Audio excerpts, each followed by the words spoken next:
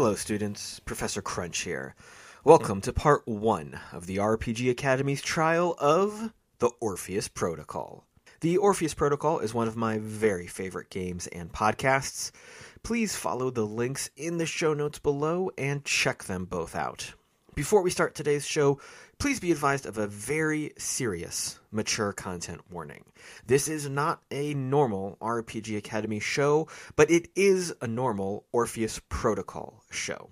The game contains brutal violence, adult language, intense horror, and emotional trauma. It also includes potentially offensive topics such as self-mutilation, suicide, demonic possession, child abuse, sacrificial murder, and many other disturbing situations. Consider yourself warned.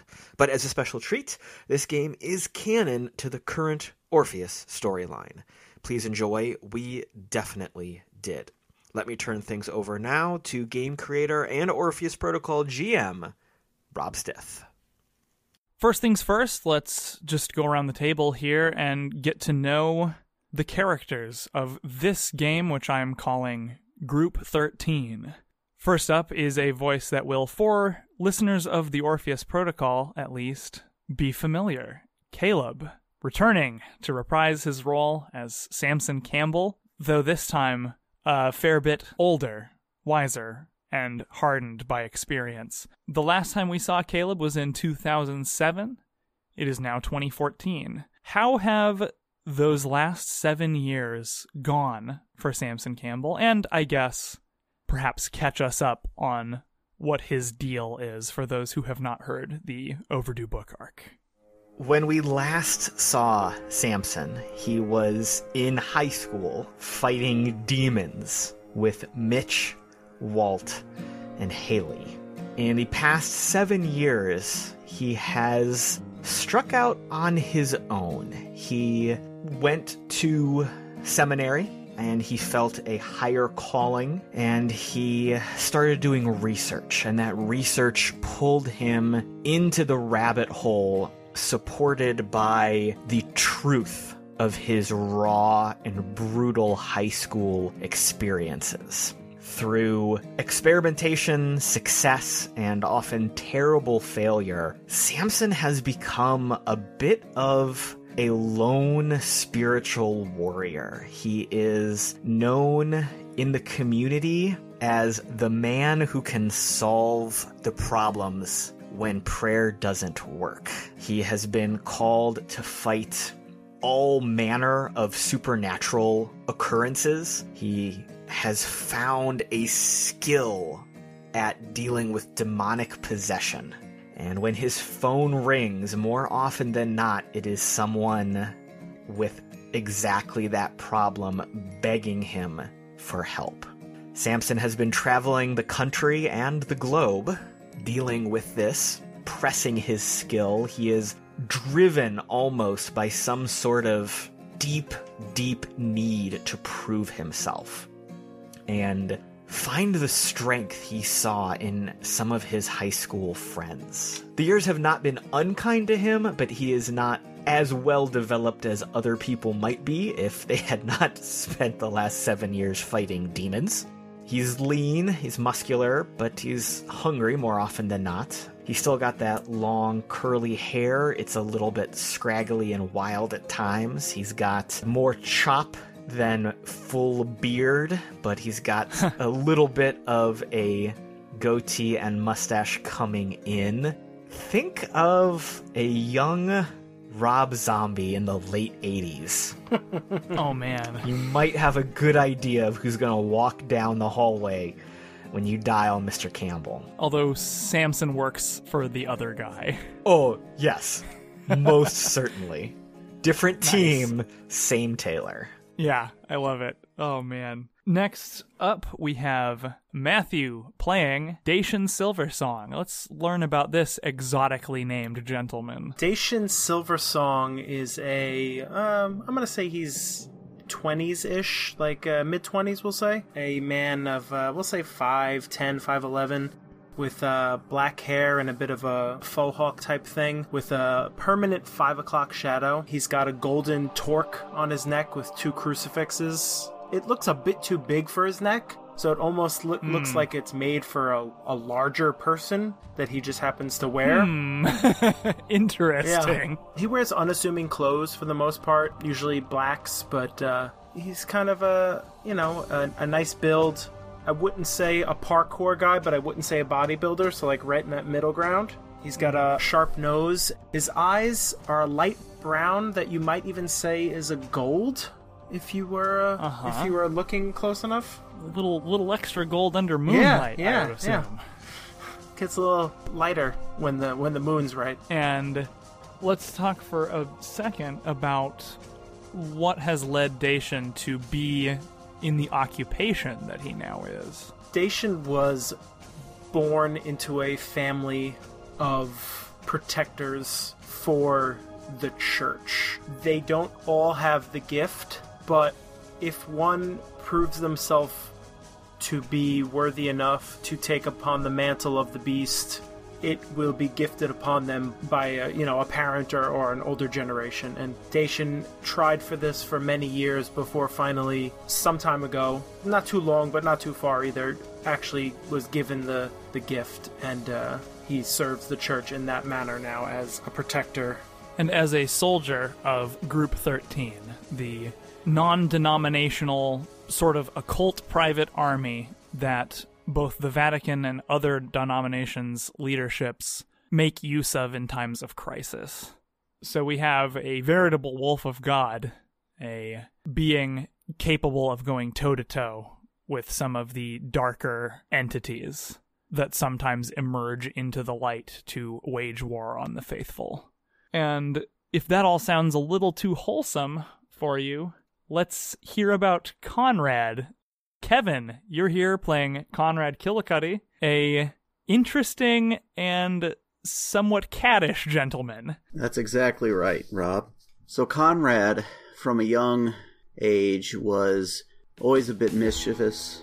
He realized that he had a way with people. He could talk some kids out of their lunch money at recess. He quickly learned that running cons, simple pickpockets, little things like that could get him just about anywhere he needed in life. As he aged, he got a little bit tired of kind of being on the lam, so he just sort of happened into the concept of being a medium, performing seances. He could perform out of one location, sort of settle down, still run his cons, and have a pretty decent life going for him. He always kind of had a knack for it, too, almost as if he was actually contacting the realm of the spirits. He could pocket something out of someone else's pocket before the seances actually began, and somehow he could just get a sense of the person that he was talking to, and it almost felt as if he was contacting someone on the other side. He, of course, didn't believe in any of it, though. And what happened to change that belief? Or that lack of belief? It was a seance just like any other one. On a Friday night, he expected the group to maybe purchase some of the alcohol he'd recently gotten a liquor license for. Just, generally have a good time of it.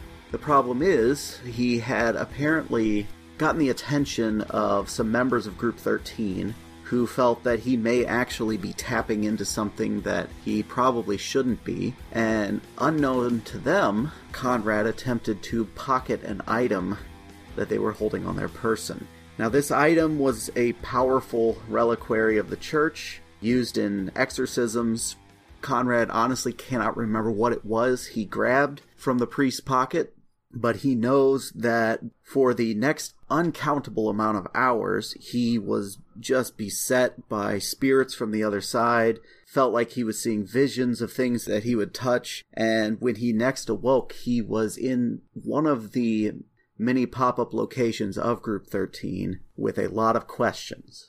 And Group 13 was more than happy to fill him in, sort of guide him on the way with his newfound abilities, and he's been working with them ever since to try and understand his own powers, keep himself safe from his own powers and many of the evils he's encountered since joining, and sort of try to see where this might lead him in life. And where it has led both him and Dacian in life up to the moment is the interior of a speeding car on the rain-lashed streets of Chicago, speeding through the night in hopes of reaching their destination before it's too late. The various oracles and investigators that work in service to Group 13 have busily tracked the movements of what they believe to be a significant demonic presence, as it has carved a swath of misery and seemingly unconnected tragedy across America's heartland. And at long last, the two of you have been dispatched to the place it is believed to reside. And that destination is a high-rise, rent-controlled apartment complex in one of the bad parts of town. It's not as bad as Cabrini Green. That was demolished a few years ago, finally. They finally made good on their promise to get rid of that, but it was a symbolic gesture, and ultimately the institutional poverty that ravages Chicago was still there, and so unfortunate people still ended up getting warehoused comfortably out of sight. And as you've seen, both of you in your careers in service to the church, it's so often those on whom the hardships of life fall hardest that also fall prey to the darkness beyond life. The information that you were given has led you to believe that the demon is going to act again, and soon. Conrad, you were visited in dreams by a silent apparition of a little boy wearing a winter coat, and when he beckoned for you to follow him into the next room in a place that you didn't recognize, you began following him and found that it was hard to keep your footing in the slick of blood that continually ran out from beneath this coat, running down the child's legs and pooling around the edges of his mittens. And when you finally fell, you woke. And your sense of that place, combined with the information given you by the organization, has resulted in your firm belief that tonight is the night. The creature that was responsible for that child's death, along with so many other atrocities, is going to surface again in Chicago tonight. You've locked onto the building and are rocketing towards it at rather unsafe speeds. Dacian, with your enhanced senses and long-honed sense of danger, it is impossible for you to sit in this car with Conrad and not see and notice how affected he is. He's very tightly wound. You've seen this before in soldiers before they go into a battle that they know they're not prepared for. Tell me again what the child looked like in your dream. Maybe it'll relax you a bit. Dacian, you know that I hate it when the children visit me the most. They unnerve me. The fact that a child could be dealt such damage and killed in such a manner. It was hard for me to focus. He was, I don't know, he had to be 6, maybe 7. He was wearing a winter coat, mittens.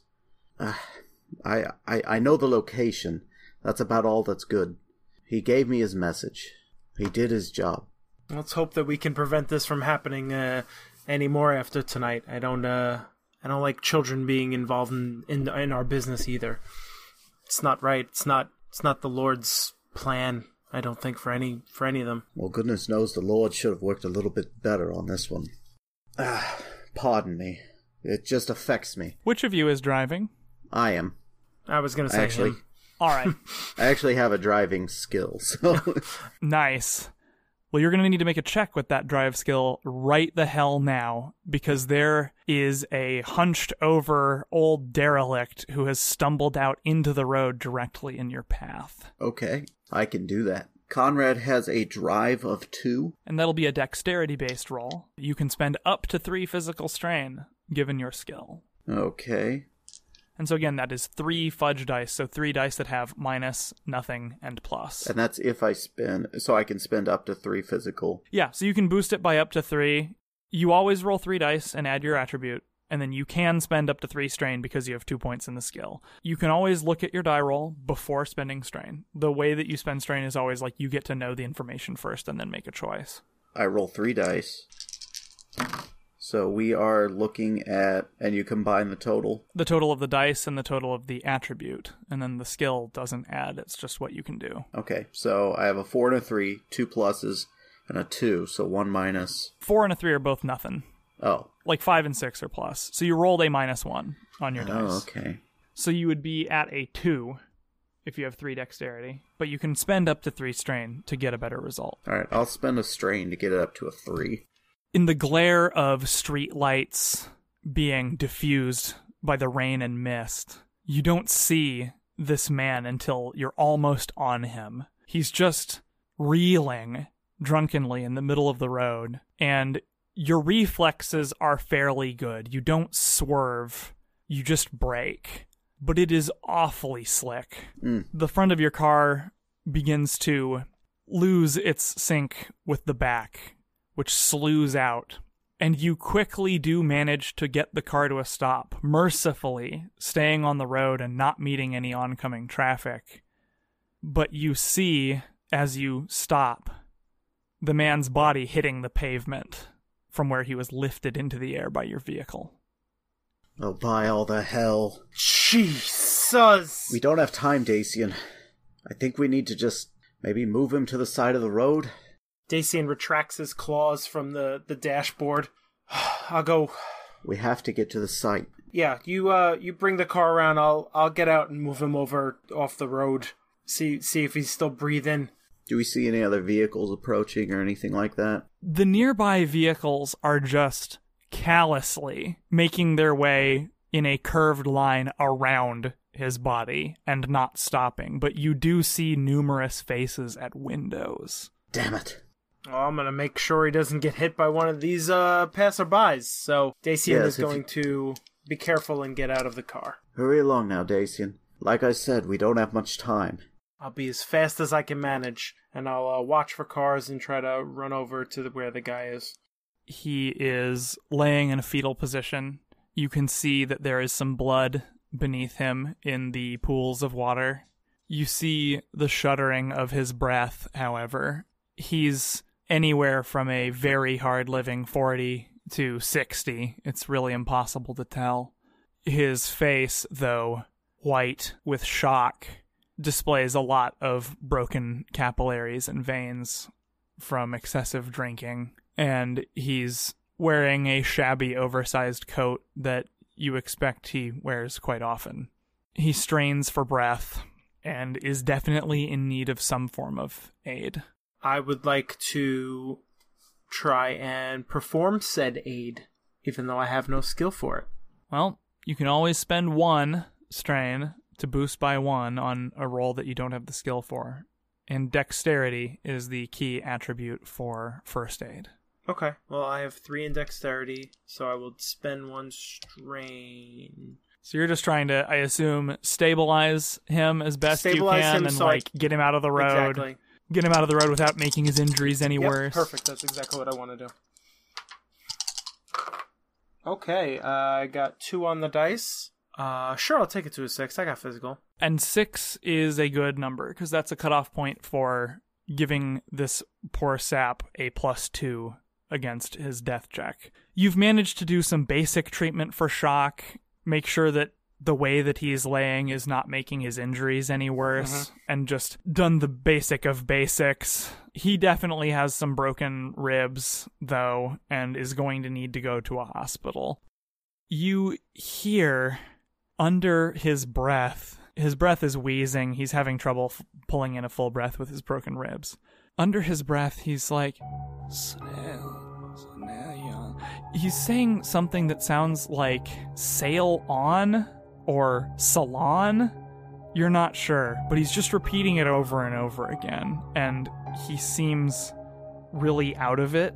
And there's nothing I can do to get more cognizance out of him. It's just, this is what he sounds like. I mean, I'm not going to shake him, yeah, I mean, like, other than just shaking him, he's going to need to come out of shock. Yeah. Which you've done what you can on the roadside for that. While you're doing this, what is Conrad up to? Right now I've pulled the car up next to it. I've got the window down on the passenger side. And I see Dacian kind of helping the guy out. Dacian, we simply do not have the time for this. We need to get moving. We're about 5 blocks away from our destination. Would I have felt a cell phone or some sort of device on him, or does he not have those sorts of things? Roll a luck check for me. That's just 3 dice. Unmodified by anything. That is a 1 on the dice. So you've got 1 positive result over negatives? 1 positive result over 2 zeros. Nice. Okay, he actually does have a old model iPhone. Oh, wow. It's honestly not that uncommon for homeless folks to have phones these days. Interesting. They're pretty easy to get. So I'm going to pull out the phone, and I'm going to assume he doesn't have a password on it, because that would be silly. Oh, he doesn't. You can dial 911 without the password, though, so that doesn't matter. Generally so speaking. So I'm going to press in 911 and just kind of let it dial, and then I'm going to pull out a card that I have. It's just a crucifix on it, and I'm going to put it in his pocket as like a little, like, help this dude out type of thing. Okay. It's something we carry for victims that we can't really help, but we need to get out of there. 911, what's your emergency? There's been a man. He was struck by a moving vehicle. He's on the street, insert street here. Yeah, so you fill her in on the location. You can see a street sign nearby, so it's not hard to figure out where you're West at. Hempstead Street, heading west. Is he breathing? Yes, and I believe he's stable for now, but he does seem to have some broken ribs. All right, emergency services are on their way. Thank you. Is he in a position where he is in any further danger? Is he out of harm's way? Yes, he is out of harm's way. All right, can you stay with him? I cannot.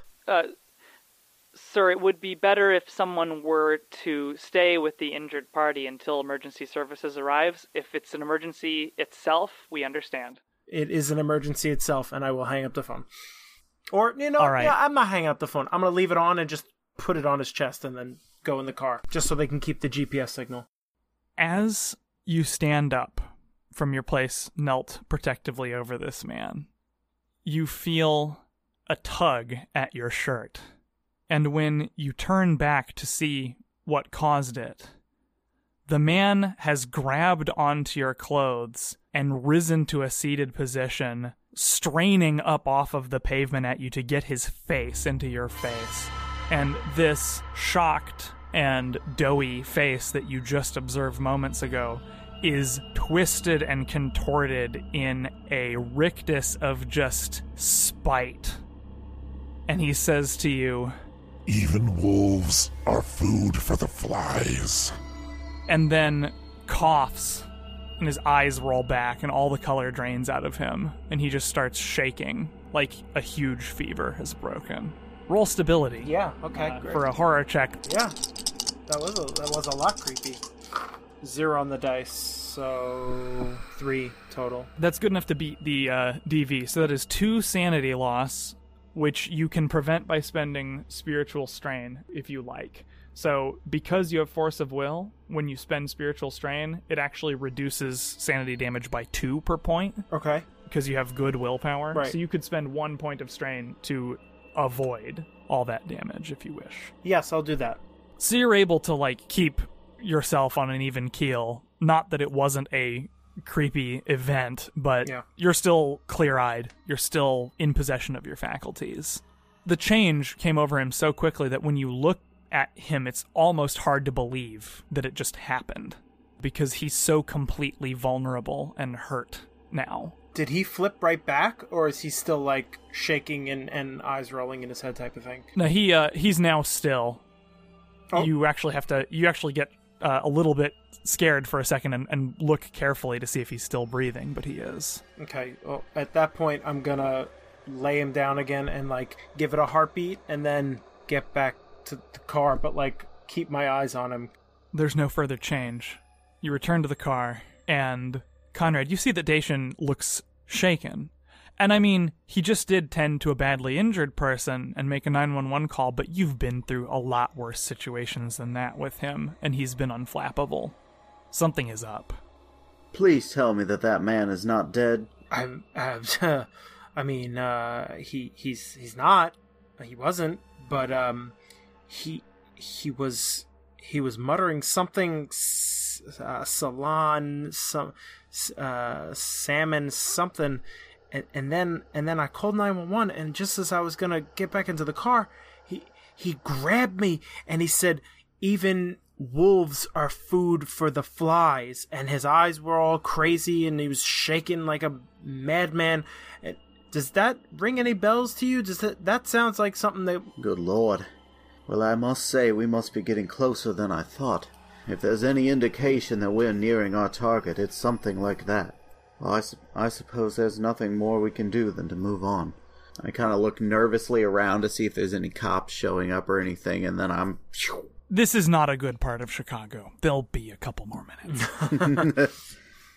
I'm going. The car picks up speed back into the night.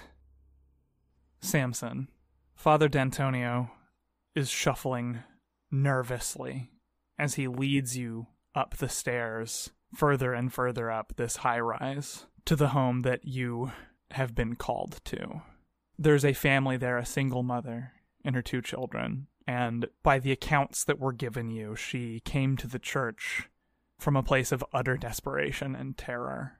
She is afraid of her own daughter. She can't go into her room. She doesn't feel safe alone with her, and she's terrified for the safety of her son. You're told that the woman's name is LaShonda Williams. Her son's name is Cameron. He's only 3 years old. And Jasmine, her 6-year-old daughter, is the one for whom you've been called. At the start of this scene, as I was entering the building, I would like to have used my 3 temporary strain from my rank 5 awareness for vigilance. The cool thing about rank 5 awareness is that you can just assume that you're using it every scene. Okay. You have that temporary strain per scene. What having rank 5 awareness means is that you have really mastered the art of being on the lookout for things passively all the time without expelling a special effort. You're very, very keenly observant, which is something that Samson has learned in his time traveling the world. Absolutely. So basically, as we are walking up the stairs, because obviously the elevator is broken. Yeah. I am walking a few paces behind the father, and I'm walking in a way where I always kind of have an eye on the floor above me and the floor below me as we are spiraling up this staircase. Conspicuously, people are not out in the halls. It's nighttime, but it's not 3 a.m. It's like 10. And you would expect at least some teenagers hanging out or people, coming home from a late night at work or something. And every door is shut. No one's in the halls. You haven't seen a soul since entering this building. There's just something in the air that's keeping people inside and minding their own business. The rain increases and pelts against the windows, making it hard to hear your own footsteps even in this empty hall. Now, I'm not sure exactly what the procedure is with your sort, but I'm told that you were the person to get in contact with this kind of problem. I'm afraid that she's quite outside of my area of expertise, and I'm not too proud to admit that. Most demons will do that to you, Father. Don't worry about it. His step falters at your casual use of the word demon, and it brings home to you just how removed from the real battle most people who serve the church are. The idea of demons is an academic one, is a cultural point of interest for most people. But Samson doesn't have that luxury. He's been in rooms with them. He's been in battle with them. You reach the appointed floor, which, unsurprisingly to you, is labeled floor 14. But you didn't count 14 floors on the way up the stairs. Father D'Antonio leads you to a right-angle turn down the hall, and you see a young African-American woman who looks to have not slept in days and days. holding an equally exhausted-looking toddler to her, seated with her back to the wall, and what looks to you like a look of fear, but just as much or more a look of shame. At this point, I'm going to outpace the father and walk right up to her. She looks up at this sudden movement with a flicker of surprise, and then seeing you and the father and your mode of dress, she seems to mentally smooth herself out a little bit and try to gain a measure of control. I am actually going to kind of squat down on my haunches so I'm a little bit closer to her. I'm going to put one of my hands out so it's on the wall next to her in a almost like I would put it on her shoulder if I knew her well enough, but I'm being a little bit respectful. Okay. I know this is rough. It's not your fault. She certainly wants to believe you. There is a look of hope. To comfort her and convince her that it's not her fault, I would like you to make a presence check with charisma, just to exude that calm and non-judgmental tone. Absolutely. That is a 2 on the die, 4 total. You also have a rank 5 in this. Oh, that's right, I do. I'm just going to spend 1 strain to make that a 5. All right. I want to put a little bit of effort into actually trying to connect with her. You see her face go through a quick series of expressions. There's a bit of surprise, a slight widening of the eyes, and a relief.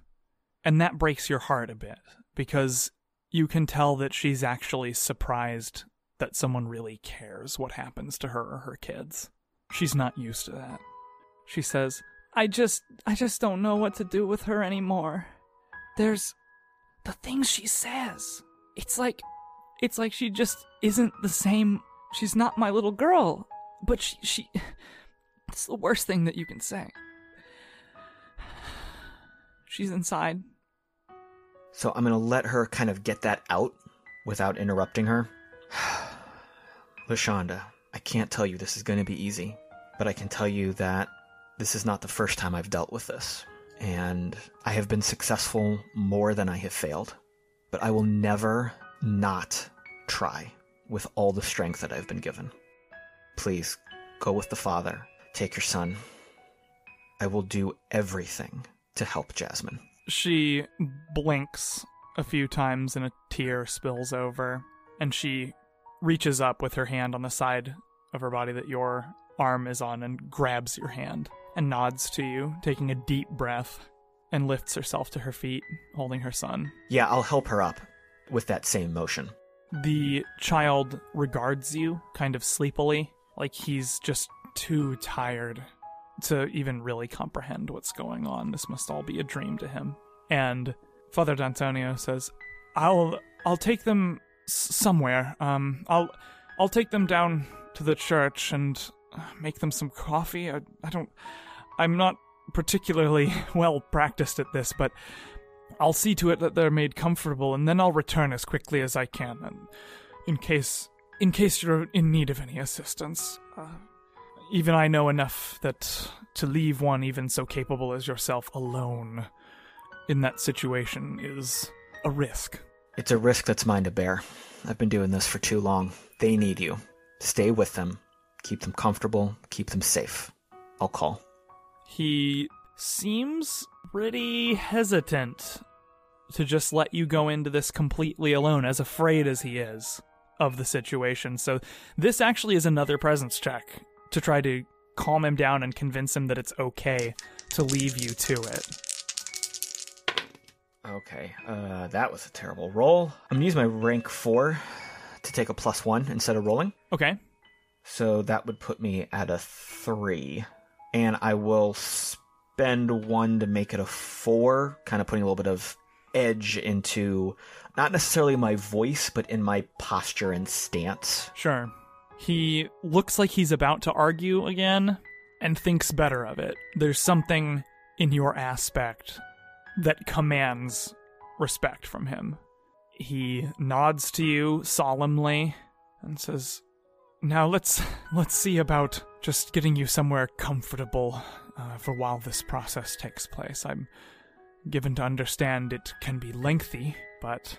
And you hear, as they recede down the hall from you, him extolling your credentials and your track record, trying to comfort Mrs. Williams about your chances for success. And you wish that you were as confident as he sounds. So I'm going to wait for them to get a couple floors away. With the building being so quiet, I can definitely hear them walking. And then I'm going to walk up to the door, square my shoulders a little bit. I'll reach into one of my jacket pockets and pull out a small vial of anointing oil. And actually, it's one of those little tiny, almost like a tiny flask. Put my thumb on top of it, tip it over. So there's a little drop on my finger. And I'll touch that to either side of the door frame and the crossbar at the top. In my head, I have a picture of Mitch kind of standing there with his bat. And I'm focusing on that memory and that strength. And I'm steeling myself, in nomine Patris et Filii Spiritus Sancti, and opening the door. The apartment bears all the markings of a lived-in place. You see toys strewn about, coloring books, stacks of mail, unpaid bills, the residue of numerous hastily cooked meals. It looks like Mrs. Williams doesn't have enough time to keep up her house while caring for 2 children and trying to make ends meet. And you see some college textbooks that could be for no one other than LaShonda, who must be somehow trying to juggle night classes or online courses on top of all this. And you see the home of someone who's trying so hard to do right by her kids, and the thought of a being, an entity, coming in, intruding into that effort and causing suffering to these people fills you with rage. You hear a rapid sort of scraping sound from a room down the hall. And it takes a moment, but your mind identifies it as the sound of furious crayon use. I'm just going to head right there. This has to be dealt with. You open the door and see a surprisingly clean and neat room that clearly both Jasmine and Cameron have to share. So there's very little space for each child, but her side of the room is quite girly and well-maintained. She's sitting cross-legged on the bed with a little portable lap desk, and she is concentrating on something she's coloring with crayon. She even has that little tip of the tongue stuck out at the corner of her mouth look that children sometimes get. She suddenly looks up at you when you come through the door, looks a little surprised, stops coloring, and smiles. Hello, mister. Are you a friend of my mom's? Yeah, I am. My name's Samson. What's your name? Her expression goes blank, as if she's forgotten. And then like a record skipping back into its groove, she's suddenly normal again, and she says, Jasmine. Now, wouldn't my mom have told you what my name was? Well, your mom's been pretty worried, Jasmine. She's very worried about you, and that makes me worried, too. I think she might have just forgotten. Roll awareness. That is a blank on the die. That would put me at a 6. That is plenty. There is a slightly audible hum as the lights in the room burn slightly brighter for a moment, and then reduce unsteadily, flickering a bit. The girl smiles at you again, and the smile is different this time. There is a glee, a hateful glee, and there's something in her eyes where they catch the flickering light. You know all about forgetting, don't you?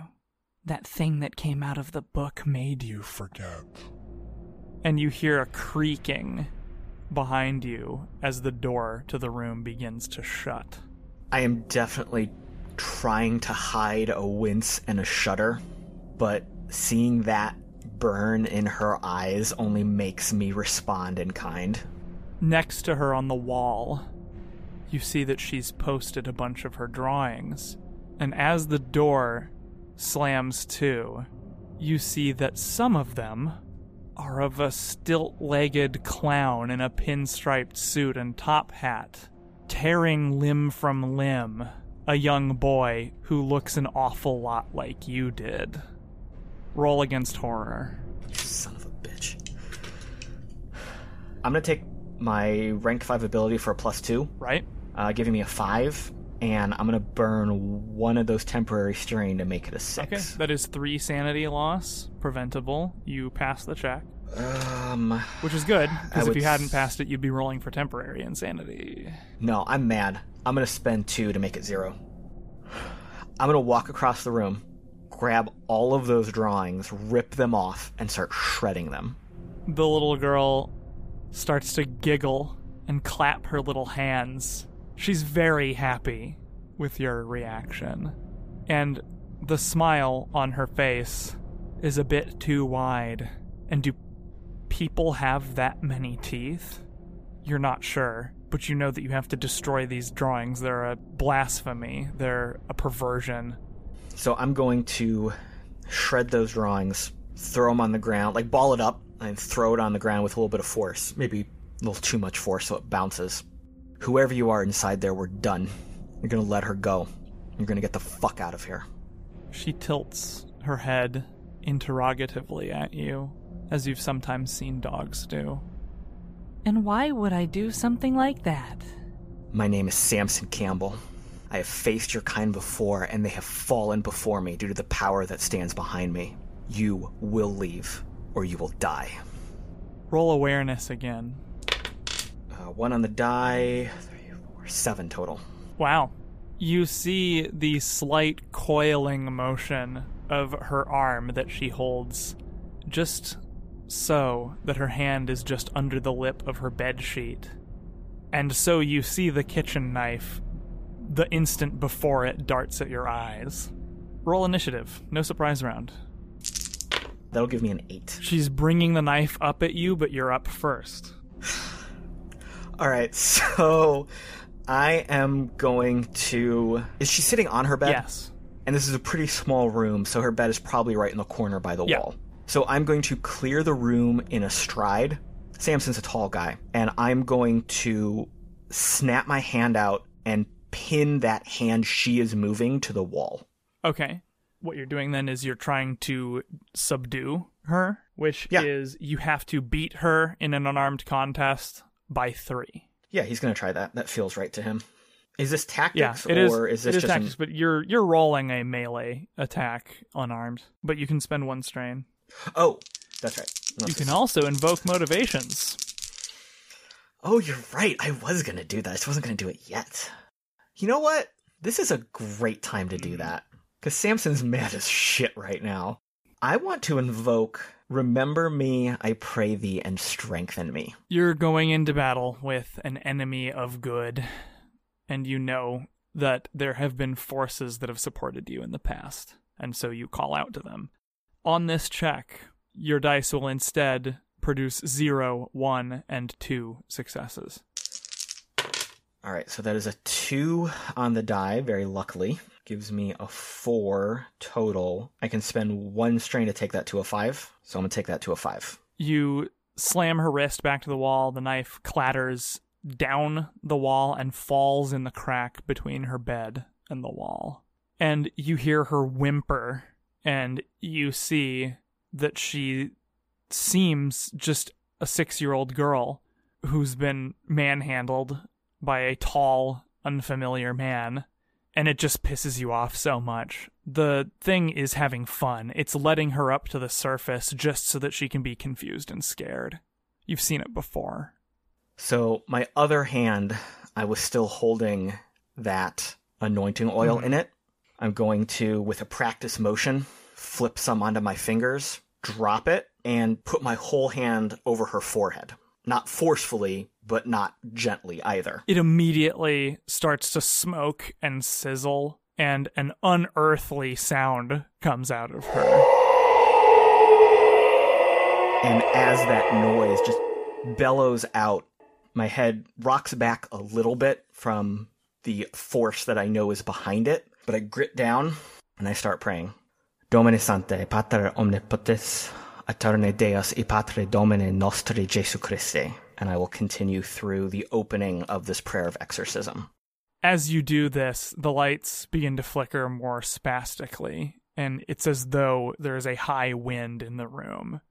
Meanwhile, outside, the Group 13 agent's car pulls up to this tenement, and you actually see, on a 13th floor window, a wild flickering of lights.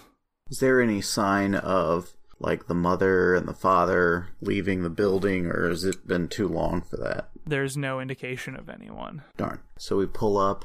Dacian, I do believe that the party has started without us. Let's get up there. All right, let's park the car. No time for that. It's a rental anyway. I'm just jumping out, leaving it parked on the sidewalk. Oh, wow. All right. And we're hoofing it upstairs. It's a long way up, but you're in pretty good shape, and urgency is driving you forward. I would like both of you to roll awareness as you go up. And a new scene opens when you enter the building, so go ahead and set your vigilance if you wish. And of course, I will remind you, Conrad, that you have spirit guardians. So if you wish to note that you've used a rank 1 ability, you can just have 3 vigilance, as spirits from the surrounding area look out for you. I just rolled 2 on the dice, and I have 2 awareness, so that's a 4, so I'm good with that. No, so you'd rolled 2 on the dice, you'd be at a 5. Because you add the attribute that goes with it, not the skill number. The skill rank is simply what features you have for strain and rerolls and stuff like that. Okay, then, yes, 5. So it would be 6? Very interesting. Conrad, you and Dacian rush up the stairs. Dacian's in the lead due to his just extreme athleticism. And you find yourself counting the floors just sort of subconsciously as you go, because you're like eager to get to where you need to be. And when the 14th flight of stairs passes, and the 15th, and the 16th, and you look, and the little plaque by the top of the stairs still says floor 12, you start to suspect that something's not quite right. And you notice that Dacian has somehow gotten ahead of you, and you're by yourself. You hear light footsteps ascending the stairs just around the corner of the landing on which you are. Alright, I kind of steel myself, because I know Dacian wasn't behind me, but I also know better than to actually ask who's there, because I usually don't like the answer. As you round the corner, you see at the landing to the 13th or labeled 14th floor, a little boy in a winter coat. He looks down at you, his face expressionless, and makes the sign of the cross in the air, before calmly pulling himself over the railing and leaping down the middle space of the stairwell. By the good Lord. Roll against horror as you hear the impact and learn a bit more about where all that blood came from. 2 on the die. So that'll end up being 6. That's plenty to pass. You're going to lose 4 sanity. You can spend strain to reduce. So cost 2. I'll do 2 spiritual. My goodness, that poor boy. Dacian, for some reason, Conrad just stops running. You're nearly there. You're nearly to the floor you need to be on, and he just stops. He doesn't even look out of breath. He looks spaced out. Conrad, come on. We're almost there. Let's go. And Conrad, you hear this. This is like the first thing that you notice after coming back to your senses. What? Yes. Right away. I'm gonna start following Dacian, and then I'm gonna stop. Dacian, we've gone too far. I believe the floor we're looking for is right around here. Okay, let's go. Let's move. You double check, and somehow you're still on floor 12. But this time, when you ascend the stairs, nothing unexpected happens, and you find yourself on 14. It's not hard to see the apartment that you're meant to go to. There are lights flashing beneath the door, and you hear loud white noise as though a storm is raging inside. The storm has picked up outside, but even that would come nowhere near accounting for the sounds that you're hearing. All right, I'm kind of tentatively moving towards the door. I'm tentatively moving in front of him to hit the door first. All right. When Dacian brazenly throws the door wide, you see that all the lights are flickering on and off, and the fan is wobbling on its axis. Little odds and ends, silverware, toys, are rattling on the surfaces upon which they rest as though an earthquake were occurring. And you hear a raised voice incanting in Latin and unearthly howls from a room down the hall. Of course, it would be a possession. I hate possessions. I look at him quizzically. You weren't with me on those. Let us go see if we can help. Let's go. So we'll move into the room. I just kind of look like with an arched eyebrow at Dacian, kind of like, do your stuff. Yes, might is quite a thing. Yeah, I would like to force the door open. Have you transformed? Are you in human form at the moment? Do you want to? Yes, I'm still in human form because I feel like maybe I don't know who's on the other side of this door. That is a perfectly family. fair and wise thing. Yeah, so you're just using vitality and the might skill. So, let's see. 1 on the dice. That would be a 5. Yeah, I'll spend all 3. What the hell? Bust down the door. Take it off the hinges. At first, you try turning it, and there is just an implacable force preventing you. And so you get frustrated and just slam the doorknob through the door with the heel of your hand. Then kick the thing I growl open. when I do it. My canines are a little longer now, probably. Yes. You see Samson with his hand locked on this young girl's forehead with I'm picturing a rosary held between his fingers on that hand. Sure, why not? And just as you come through the door, you see the entire bed that the girl is seated on shudderingly lift itself a few inches off of the ground. And the girl's hair starts to float like she's underwater. Samson is bellowing back against the forces opposing him, and when the bed starts to rise, he shifts his weight a little bit and tries to stamp it back down to the floor in an angry motion. To get the bed onto the floor, that's also going to be a might check. Which I don't have, so I'm just going to make a vitality check. I'll lend you my strength. Although Samson probably hasn't even noticed you guys yet. Oh yeah, I have not even paid any attention to the door shattering behind me. I will just shift my weight backwards and try to stamp it down. I've got a 1 on the die, that gives me a 3 for my vitality. I'm trying to do too much at once, so I'm not going to spend on this. It's just kind of an instinct as he is still praying in Latin. Samson tries to bring weight down on the bed, and the corner that he's nearest shifts suddenly upward, catching him in the abdomen like a full-body uppercut and sending him sprawling to the floor. The little girl laughs a silvery laugh and looks to the doorway, to the 2 men that Samson now notices as he tries to get up. And she says, looking right at Conrad, You should ask my friend why he died. It's a sad story.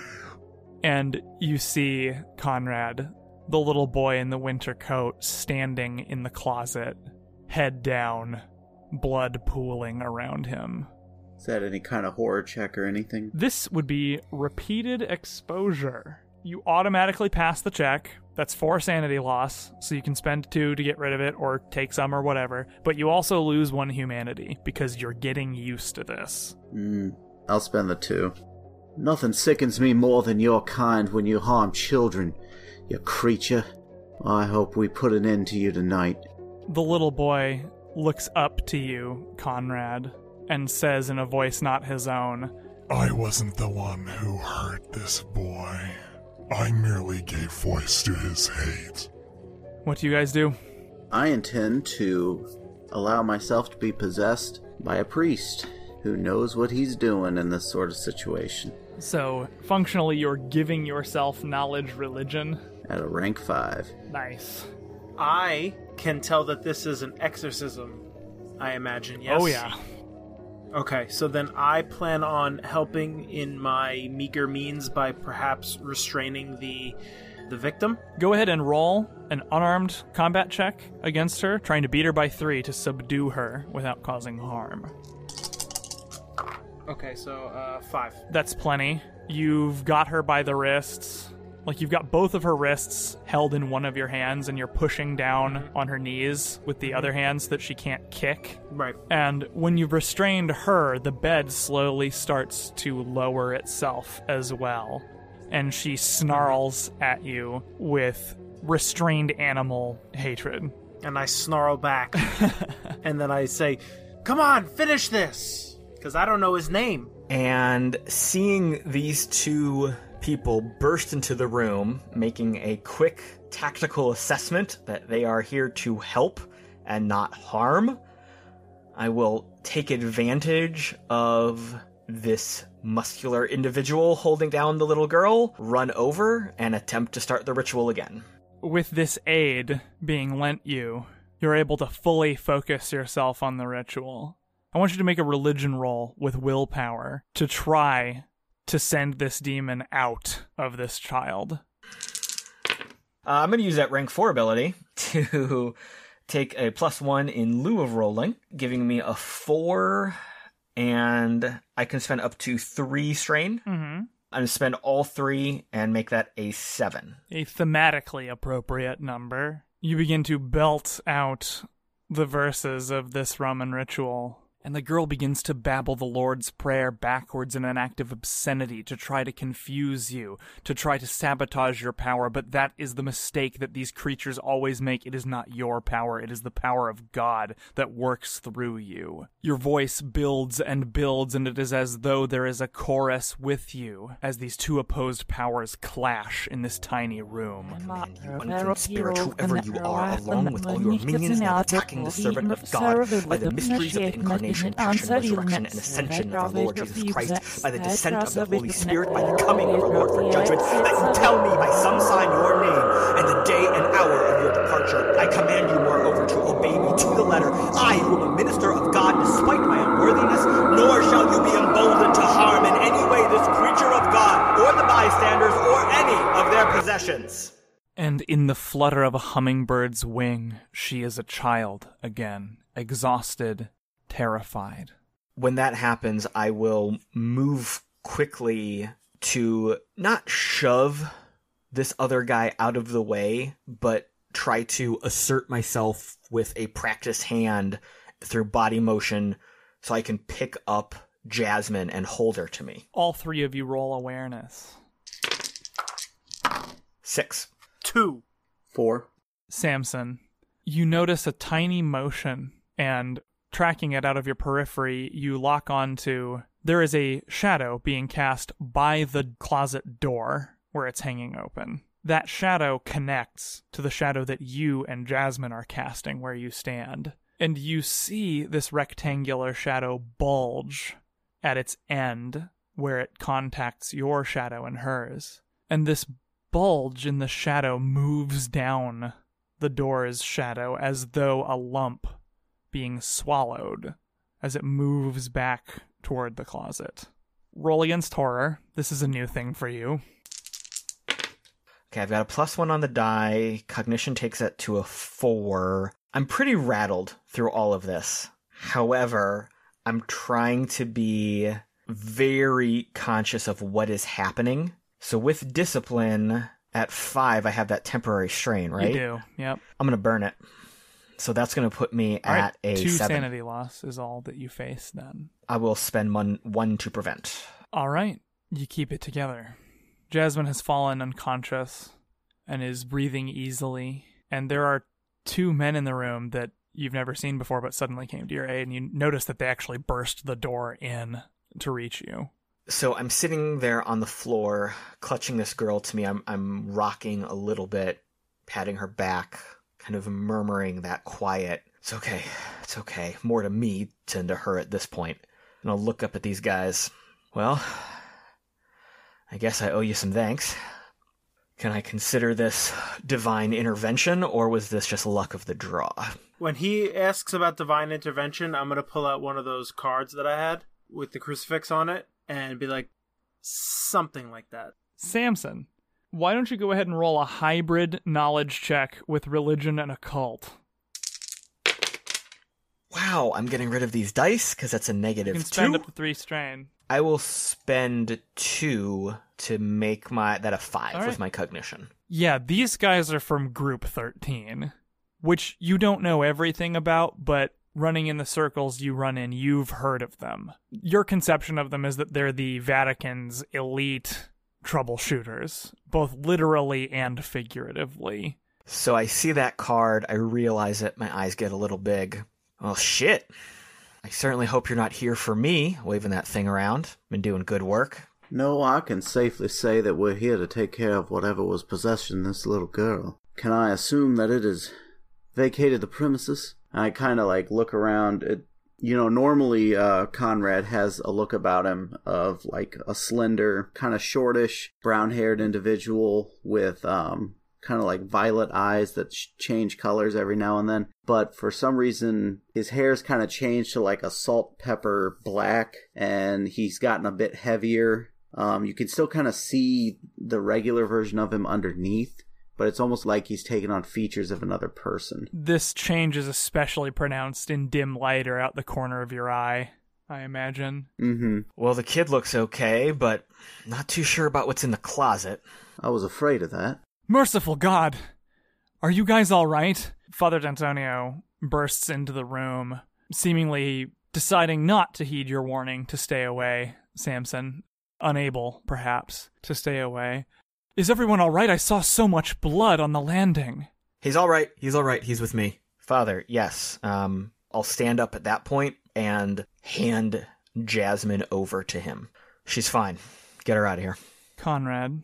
Yes. Father D'Antonio should not have been able to see the blood caused by that spirit, unless he's a medium himself, or he had something to do with that boy's death. So I'll hold a hand up as Samson is about to hand the girl over. Excuse me, my new friend. Who, might I ask, is this gentleman here? This is Father D'Antonio. He called me. He brought me in on this case. This family is of my parish. I felt an obligation to get them the aid that they needed. So I'm going to spy that on one of the hands is a ring. Well, then it's a pleasure to make your acquaintance, and I'll reach out, specifically attempting to use psychometry on the ring on his hand to see what kind of effect I get. Go ahead and roll a sleight of hand just to do that unobtrusively. That's a dexterity. 2 on the dice, so that makes it a 5. Okay, he doesn't notice your finger brushing his ring, and you're given a flood of quick, vague impressions. But one of the images that comes through clearly as these feelings and memories fly by and through you is the father carefully taking off this ring so that he won't leave marks when he delivers a brutal beating to the child whose ghost has been haunting you. The child has knocked an entire tray of communion service off of the table at the front of the church, and an ungovernable rage comes over the father. He had agreed to watch the child because his mother was at a job interview and had nowhere to seek care for her child. And as the vision ends, you see that the father continued to give childcare service free of charge to that family, and continued to take out his anger and his inadequacies on that little boy, intimidating him with promises that he would go to hell if he told anyone. And you understand the sign of the cross and the leap from the high height. It became too much for the boy, and this little child took his own life, leaping off of a building. Certainly roll against horror. This is gonna fuck you up. So that's -1 on the dice, which gives me a 3. I'll spend 3 then. Alright, you take 5 points of sanity damage, all of which you can prevent if you want. 1 for 2. I'll spend 2. Okay, so you just take 1 light wound to sanity. But you are made temporarily insane. you are completely eclipsed by a tidal wave of anger, fury at this monster who presumes to wear the garb of a servant of God. I can even feel some of the priest that is currently possessing me feeding into that anger as well. Yes, the one who you called to you to help you in assisting this man in driving the demon out was a devout and faithful man of God who truly wished for the well-being of his parishioners. Everything in you and everything in him is disgusted by this man, and you have to kill him. So Conrad will actually scream in Italian, a language he doesn't know. Sure. Just a string of rage-incensed words in Italian, and will just reach for the man's neck. That's not the best way that you know how to kill this man. You have a gun. You have to use it. Okay. So yeah, the gun will come out, and I will aim and shoot. If anyone wants to try to stop this from happening, roll an initiative check. I do not want to try to stop it, but when I see the gun come out, I want to react to spin, so I am protecting Jasmine. Sure. Okay, I got a 2 on the dice, and my initiative is 7, so I'm at 9. And go ahead and also roll initiative, Conrad, at +4. Okay. That's 2 on the dice. Your initiative score is 7, so you're at 9 +4. You're at 13. Conrad stuffs his gun into Father D'Antonio's belly and pulls the trigger over and over again. The shadows in the closet deepen to absolute black, and you see 2 twin points burning like coals, narrowing in pleasure as a cold, sick laughter rolls through the room. Conrad, you come to your senses a second later, Dacian tackling you into the wall and making you drop your gun, with no idea what just happened. Do I remember at all the visions that I saw? If you consciously think about it, you're just a little shell-shocked right now. Okay, so yeah, I just hit the wall. Conrad, what are you doing? What's going on? You just shot the priest. Samson, you know that you need to get out of here. There are going to be cops here soon with that many gunshots, even in this part of town. And you need to not be there. You don't feel great about leaving Jasmine on her own either, though. Did I specifically see and hear what happened in the closet? Well, yeah, with the awareness check you had before, you were aware of something going on in there, so you were probably cognizant of it. So I'm going to say yes. I am going to take the briefest of moments to focus on that with whatever faculty I have to try to commit it to memory for later meditation and research.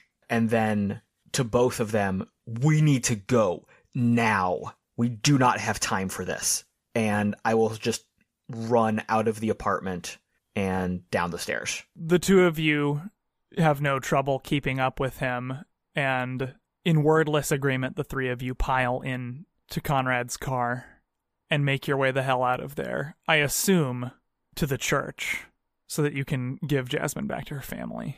Yeah, I would give them directions to Father D'Antonio's parish, trusting that LaShonda and Cameron are actually there, praying the entire time.